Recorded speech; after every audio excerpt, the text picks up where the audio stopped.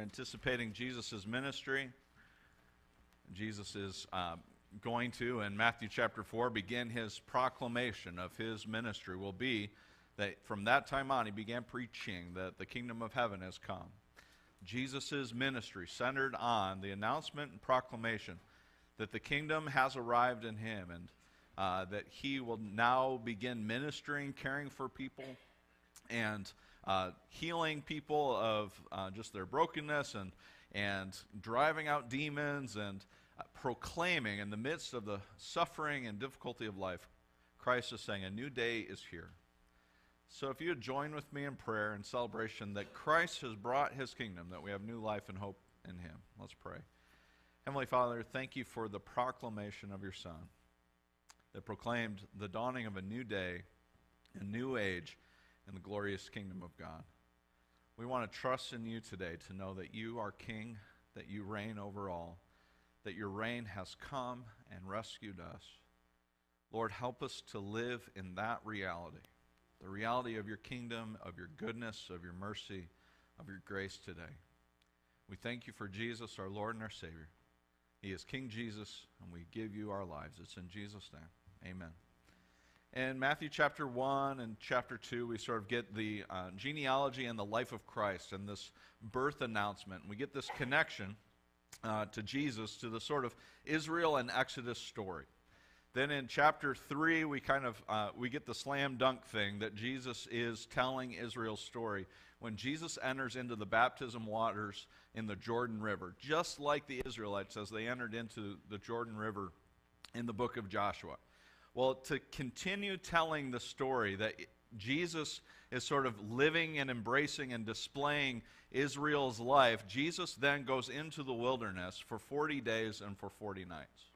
If you need any more of a slam dunk that Matthew's trying to tell us, hey, Jesus is entering into Israel's story, this is kind of like, like the 360 reverse jam that Jesus has entered into the life and story of Israel. But there is one significant difference.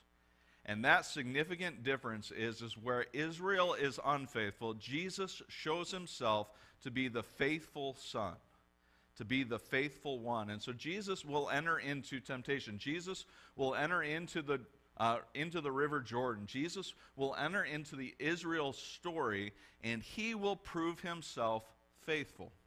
And this is where their sort of paths diverge, where what Israel was supposed to be and called to be, and where Jesus ultimately fulfills and points us towards what faithfulness is. So Jesus, he enters into the wilderness much like the Israelites enter into the wilderness after they have escaped Egypt and crossed the Red Sea. They wander for 40 years because their hearts have wandered from God. And while they are tempted in many ways, Jesus is tempted in many similar ways over that 40 days, after the 40 days and 40 nights of fasting and prayer and preparing his heart for this test. So then there's this question. We remember at the end of Jesus' baptism, and he comes out of the water, there is a declaration from heaven that says, "This is my Son whom I love." This incredible proclamation that would have lifted the spirits of all who witnessed it. It would have lifted the spirits of Christ Jesus himself to have the affirmation that God from heaven has declared me his Son, and what confidence he would have. And the Spirit leads him into the wilderness to be tested by Satan, to be tested by the deceiver. And so deceiving he goes. And he says to him that if you really are, and he starts questioning, if you really are the Son of God, if you really are what heavens have declared, then I want for you to turn these stones into bread. And Jesus correctly rebukes him, and he draws from Deuteronomy. And in each of these instances, Jesus is going to draw from the book of Deuteronomy. Why Deuteronomy? Because that's the book that at the end of the wilderness journey that the Israelites went on, that was the book, that the sermon that Moses preached to the Israelites. It was a lesson for them, a reminder that this testing was to see if they would trust in God. And so Jesus draws from the book of Deuteronomy. And he says to him, man does not live on bread alone, but on every word from God. Every word from the mouth of God. That is Jesus' life. Jesus' life comes from the Word of God. He knows that that's the truth. And so he doesn't put up with this sort of test, and he says, I'm going to trust in God on this one. I know that my life doesn't come from me seeking my own satisfaction, but my life comes from God and God alone. And so then that trick didn't work, that temptation didn't work, and so he takes him and he takes him to the temple, and he says to him, all right, if you really are the Son of God, if you are who the heavens say you are, if this is true, then what I want you to do is I want you to get on top of the temple, and we're going to swoosh up there. I don't know how they do that. It was probably a swooshing. I mean, it was the first escalator. I don't know how that works. And so the temptation then becomes, will you jump off of this temple and the angels will come to your rescue? And Satan uses Scripture. He says that you have every affirmation that the heavens will protect you, that the angels will come, that the messengers will come, and they will rescue and save you. You have every sense of that. And Jesus says we do not put the Lord our God to the test. We're not going to put God to the test on this one. And so Satan's temptation fails yet again. And then the third temptation is that they ascend a high point, and there's guesses as to which mountain it is and what they're overlooking, but we can just know that they ascend a high mountain, and they might be looking out, and they might see Jericho, or they might see Jerusalem, but there would have been enough of a view to be able to see the kingdoms of this world, and the cities and nations and peoples, and Satan offers him all of it.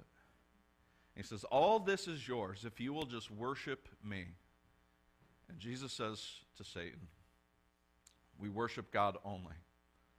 And that was their faith. That was the temptation over and over again throughout Israel's life was, will they worship this one true God, or will they worship many gods? Will they worship what everyone else worships, or will their heart be solely and completely given to God alone? And it's this question, I think, is where will our allegiances lie? And as I look at the temptations, as I look at the temptations before Jesus, I think it's a question of Jesus' allegiance to God and God only. Will Jesus trust in God for his provision? Will Jesus trust that God goes with him? Will Jesus worship God and God only? Will God get all of his heart, soul, mind, and strength? When I talk about allegiance, when I say that we give our allegiances to God, what I mean by that is very simply, I believe that the greatest commandment is a declaration of our allegiances to Christ and his kingdom. That we would love God with all of our heart, with all of our soul, with all of our mind, with all of our strength, and to love our neighbors as ourselves. I think that's a declaration of our allegiance and our commitment to Christ. That we are giving him all, that we love God with all that we are. And that's the temptation that's in front of Christ. Very simply and just kind of watered down to its basic question is will Jesus love God with all that he is? And to do that means that he will trust God in his daily provision. He will trust God and say, I know that God will provide my needs, that I live in him, that I don't live by bread, but I live by his word, and I can trust in him. I can know that God will care for me, and I don't need to deviate from my life and mission that's before me. I don't need to worship Satan. I don't need to worship anything other than God only, because I know that my life is found in the true praise and glory of God and God only. We can get sort of lost in these temptations and think maybe they aren't things that we wrestle with. But I guarantee that we do on a daily occasion wonder where our bread will come from and if we can trust in God. I had a fascinating little Sunday school this morning. I had from like fourth graders on up to, or third graders on up to high school students. And I asked them to complain. And let me tell you, they're really good at complaining. I don't know if you've noticed, but children are really gifted at complaining. And I don't know if you ever looked in the mirror, but some of y'all are good at complaining too. They had lots of gripes. And we had a big, big, long list of gripes and complaints. And then I asked them another question. I asked them the question, how has God provided for you? And there was a series of moments of awkward silence. What if I did that test with you? Would you have longer list of complaints or a longer list of God's provision and God's grace and God's mercy for you? What list do you think is in reality longer? What list have we convinced ourselves is true? And so, friends, when I look at my life and I look at the temptations that we face, do we trust that God is providing, that God will care for us, that God goes with us? And that was the test in the wilderness for the Israelites. Will they trust God? Will they walk with Him? Will they know that God is with them? Will they trust and believe that God is present and God cares for them every step of the way? Or will they have to make their own bread? Will they have to find their own way? Will God go with them or not? Do you ever feel like God isn't going with you? You ever have those doubts where you wonder, does God hear what I'm going through? And then we go down this path where we complain, where we try to figure out, where we try to control, while we try to sort everything out. And eventually, it's usually a 2x4, it feels like. Oh, God was there all along. God's caring for me. God's met my needs. And what I would ask of you, and what I think we need every day, is just those reminders that God is there, that God cares for you, that your life is found in every word from God. Do you believe that? Because to believe that is to give your allegiance and devotion to Christ and His kingdom. And so Jesus goes through this test. And from then on, after this test, Jesus starts preaching that the kingdom of God is available, that the kingdom of God is breaking into the world. And what I think Jesus is inviting us to see is that God's provision is for us every step of the way, that in the abundance of God's kingdom, in this new reality, there is hope for you, there's peace for you, there is healing for you, there is an abundance of life in the kingdom of God. And in the poverty of the world, there is plenty in the life that we have in Jesus Christ. That's what it's about. And so his ministry from that time on is about meeting all of the physical and emotional and spiritual needs that come into his life one at a time. They break into his life, and he shows them the abundance of blessing and comfort and peace of knowing Jesus Christ is Lord and King. You have that reality, you have that understanding, so that when we go into the world and we face the temptation of thinking that we can worship something other than God, where we can find our trust, our hope, our satisfaction, our completeness in anything other than Jesus.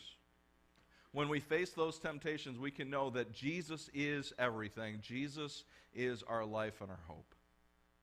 When we face the temptation to think that we can provide for ourselves, we can know that in the kingdom of God, God has provided everything you need in the life that you long for.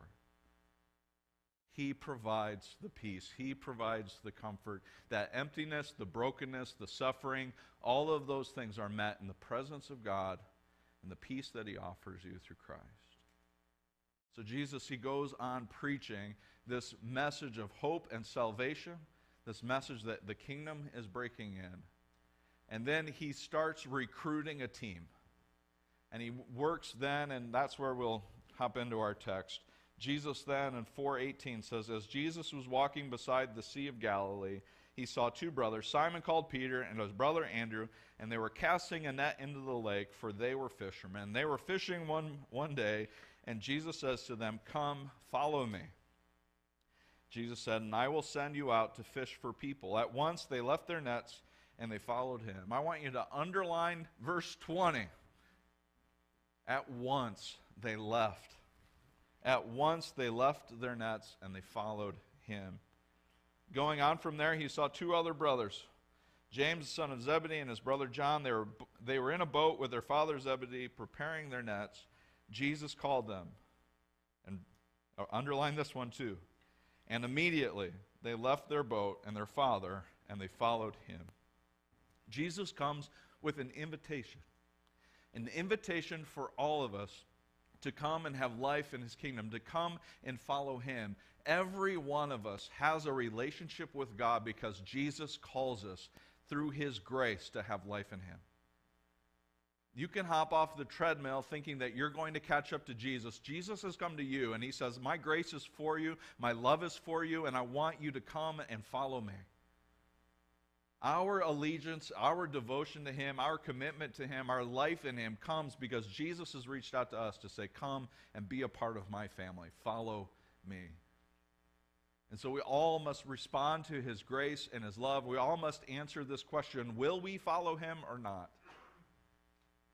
So Jesus invites them to come and follow, and what do? They choose something better. They choose the very best. They leave something good. They leave the family business. They leave what they have done for their livelihoods, and they just drop their nets, and they decide that today is the day that they're going to follow Jesus.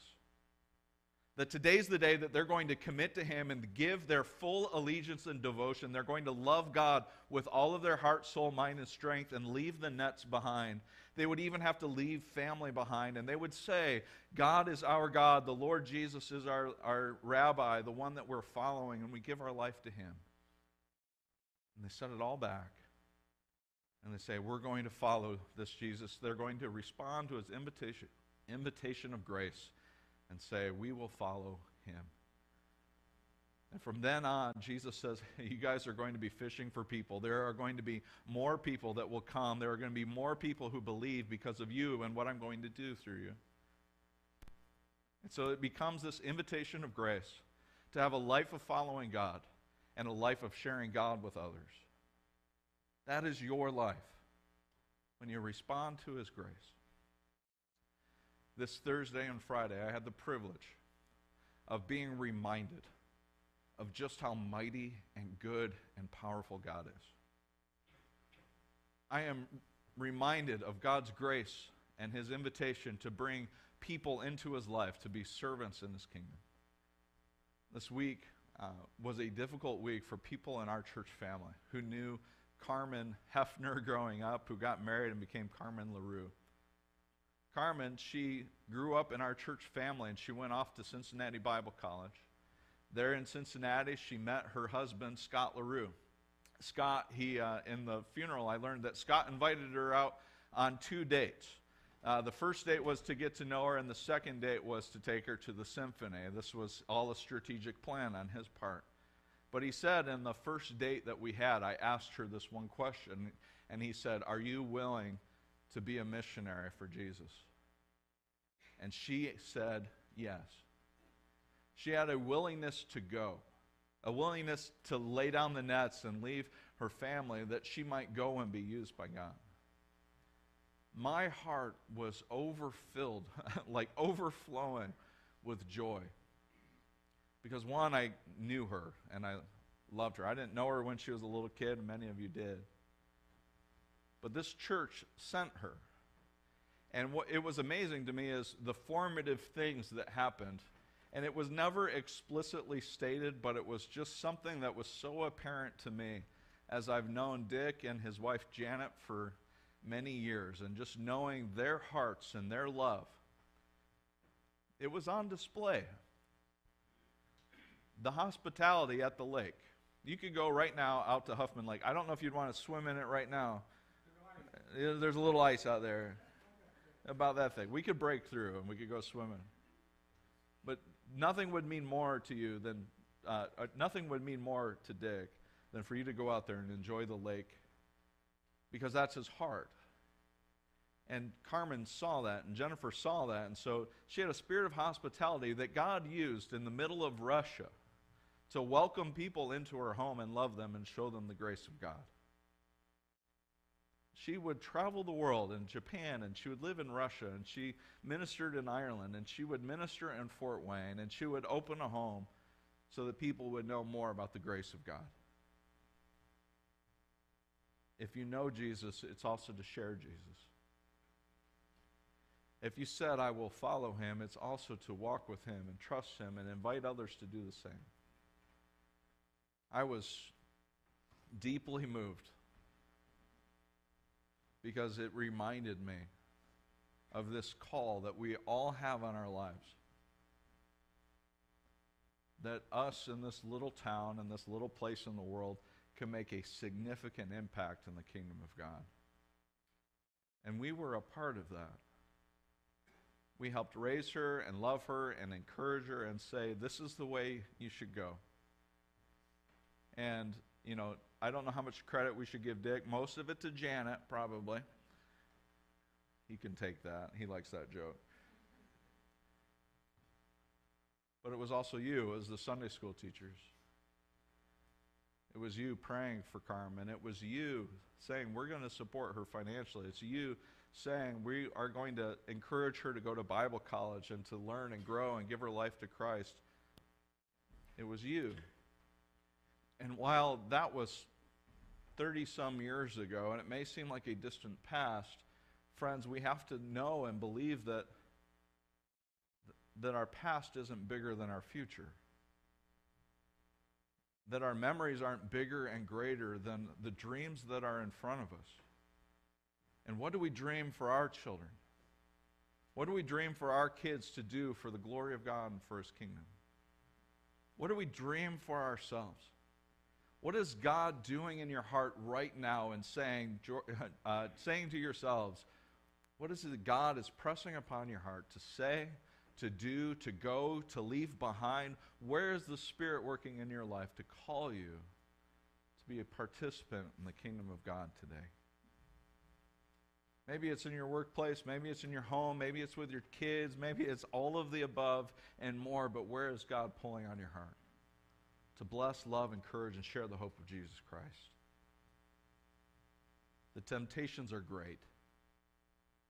To not trust in God, to worship whatever it is that feels good and find our completion in.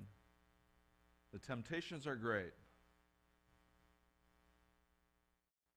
But there are people who have responded despite the difficulty, despite the fear, despite all of the things that are in the way, who said, yes, I will follow and I will lay this down. I will follow, I will trust in God. There was a powerful moment in this message for Carmen in which there was this challenge. The most important part of any race, in any relay race, is the handing of the baton. And Carmen was handing the baton off to her children, but she was also handing it off to everyone who loved her and cared for her. Will you keep running the race? Will you keep telling people about the love of Jesus? Would you just tell someone that Jesus loves them and laid down His life for them? Would you just tell them of how good God is and His graciousness and kindness? Would you sit with someone who's hurting? Would you bless someone with a meal? Would you care for the people around you? Because of the abundance of life, the freedom and the hope and the grace that we have in Jesus Christ today. Would you take the baton from Carmen and be Christ's ambassadors in this world, telling one more person, come and follow Jesus. Come and be with Him.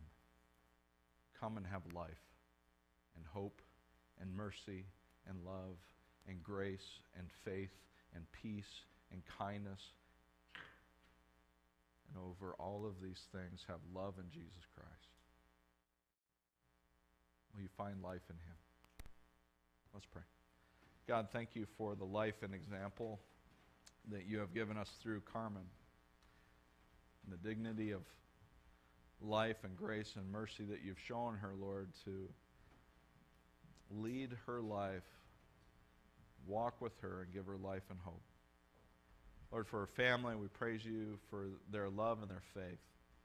I pray that you continue to comfort Dick and Jennifer and Jason and the boys, and especially Scott and his children. Lord, that you would be with them and comfort them. And Lord, help us to minister to and love and surround them with love and care. Lord, we thank you for the examples of faithful people who've gone before us. And as we look behind us to receive the baton to continue the race, may we look to those in front of us who we can hand the baton to encourage in their faith.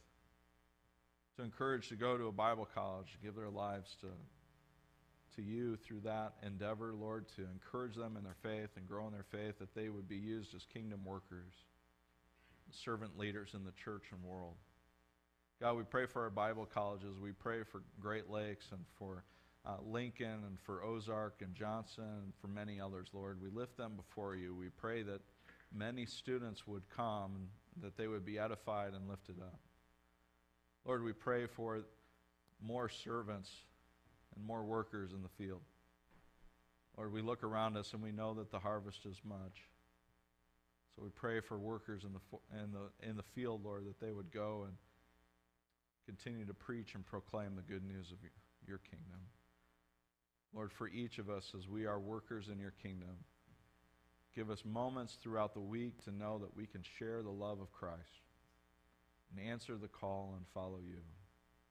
Lord, for the temptations where we wonder sometimes where we'll get our bread or will we trust in you, or in those moments in our life where we question our allegiance and our commitment to you. Lord, we would pray for your grace for the times that we've fallen short, for your mercy for those days. But also you would encourage us and lift us up through your Spirit, that we would walk with you and trust you and know that you provide for us, that you are our life and our hope. So, Lord, we pray for your help and your strength today, that we would go from here to minister, to love, and to encourage, and walk with you as a body of believers. We thank you for Jesus. We thank you for his forgiveness and love, the gift of life today. It's in Jesus' name. Amen. You stand and respond.